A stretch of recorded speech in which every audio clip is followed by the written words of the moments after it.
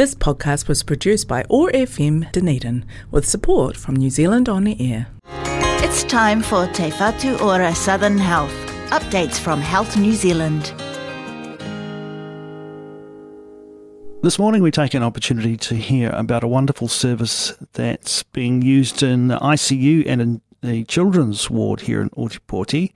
Pet therapy. On the line to talk more about that now, ICU physiotherapist Adam Vallely-Farrell. Adam, kia ora, good to have you with us. Thank you.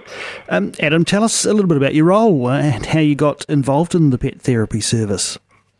Yeah, so as you can probably tell from my accent, I'm not quite from New Zealand, so I'm an Irish-trained physiotherapist and then worked over in the UK for 4.5 years and had a special interest in caring for patients on intensive care.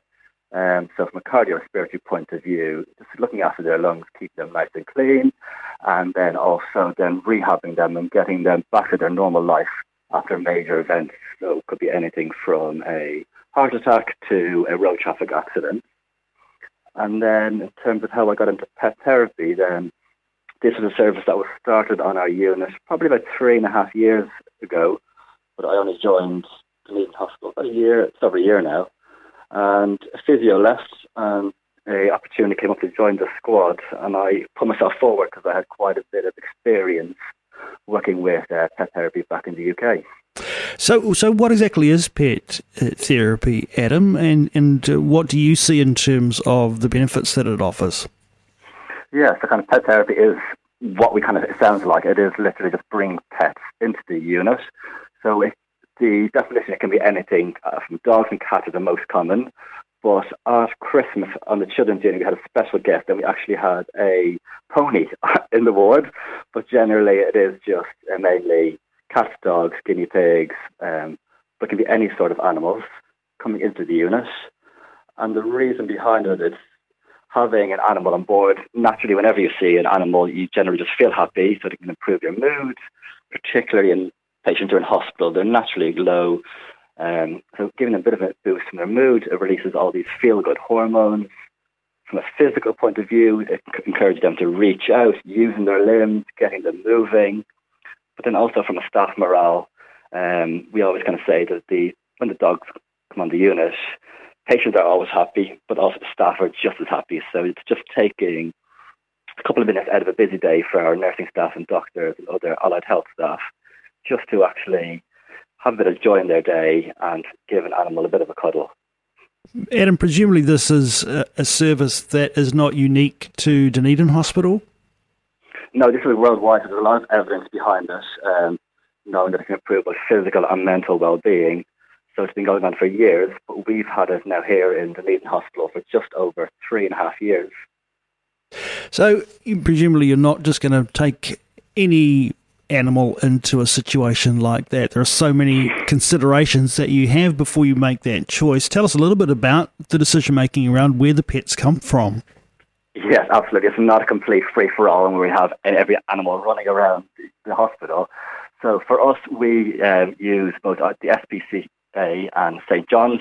So we currently now have 4 dogs that kind of regularly visit the unit, and they've got to be vetted by the SPCA or St. John's. And each dog will have an animal handler who's trained in looking after their animal to make sure they're able to manage a busy environment, being in a hospital, being well trained.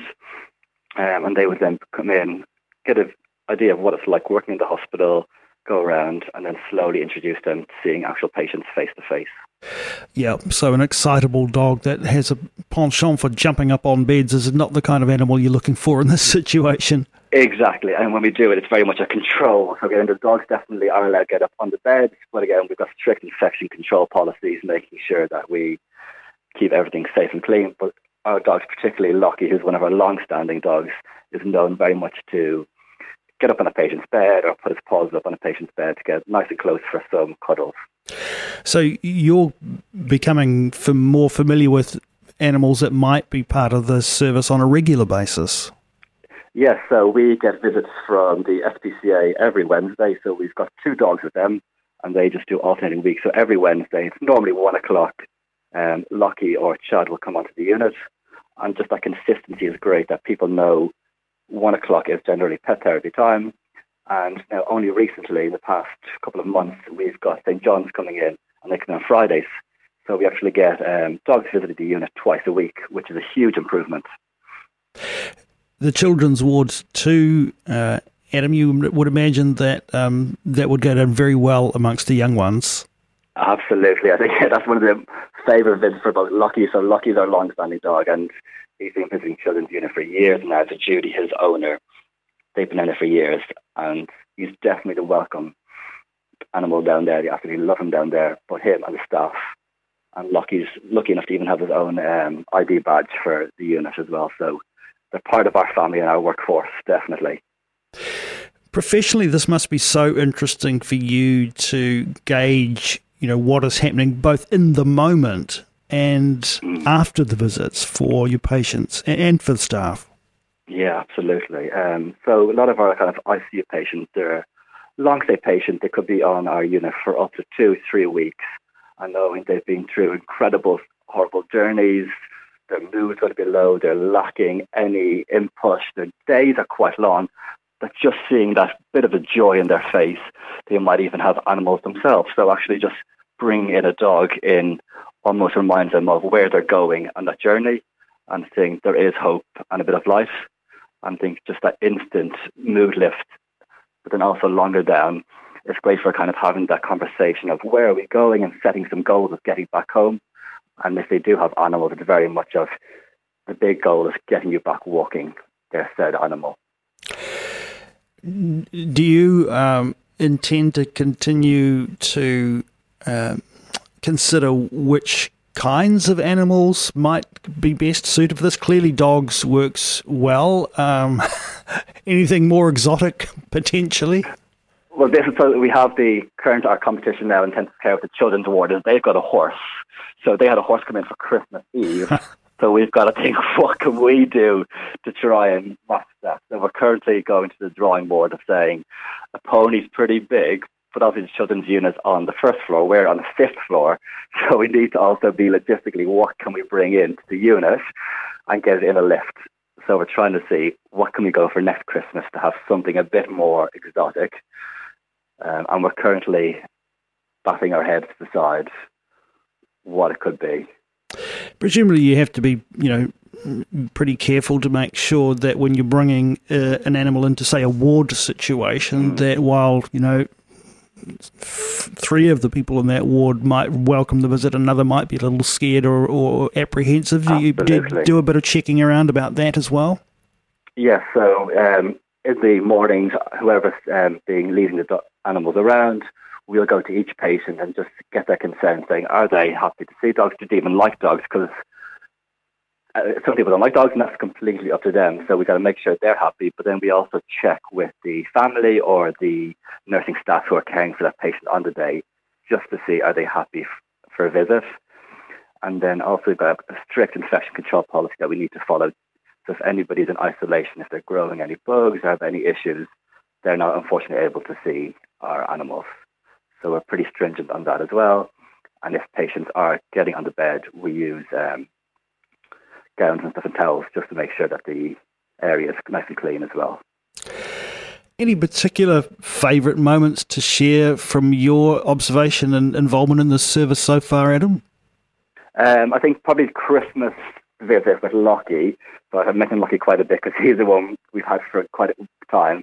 But he was dressed up in his Christmas outfit, so he had a lovely Christmas bow on, and just seeing the joy of kind of patients and staff taking photos with Lockie in his Christmas outfit really brought that cheer to kind of the unit, knowing being in hospital at Christmas is a horrible time for anybody, but just having that nice little bit of uplifting of seeing a dog in a uniform is always a bit of a novelty, and just seeing how happy people were. And then the next day when I came in, quite a few patients said that the highlight of their Christmas was seeing Lockie and how much it improved their day and their mood. What a wonderful service. It's great to hear about it. Just finally, Adam, we've touched on this slightly, but it's perhaps easy to understand how for patients who welcome a visit like this can make a real difference and aid in their recovery in terms of shifting their mind perhaps into more positive territory. But we also mentioned that the staff benefit from this. Can you perhaps explain that a little bit more for us? Yeah, absolutely. And I think Judy, who's one of our animal trainers, quite often when our dogs come on the unit, the staff are literally a little bit hesitant. Oh, can I pet them? Can I take a picture? And Judy always says, we are here for both the patients and the staff. I think we all know kind of the pressure that the hospital is under from short staffing and just increased patient loads. But just staff being able to take a minute or two just to get away from their work environment and just give an animal a cuddle. We all know how good that feels, or just distracting them from the work environment. It makes a huge difference. And everybody knows Wednesday, particularly at 1 o'clock, is pet therapy time. And people quite often might try and make sure they're on the unit and they're free to give one of our animals a bit of a pat or just take a picture with. The pet therapy, I think a lot of us who are pet owners and lovers will understand just how important that can be and how much they can offer us. Adam, thanks so much for taking some time to join us here on OAR FM. Congratulations on your involvement in what is no doubt a very successful service. My pleasure. Thank you for having us on. This podcast was produced by OAR FM Dunedin with support from New Zealand On the Air.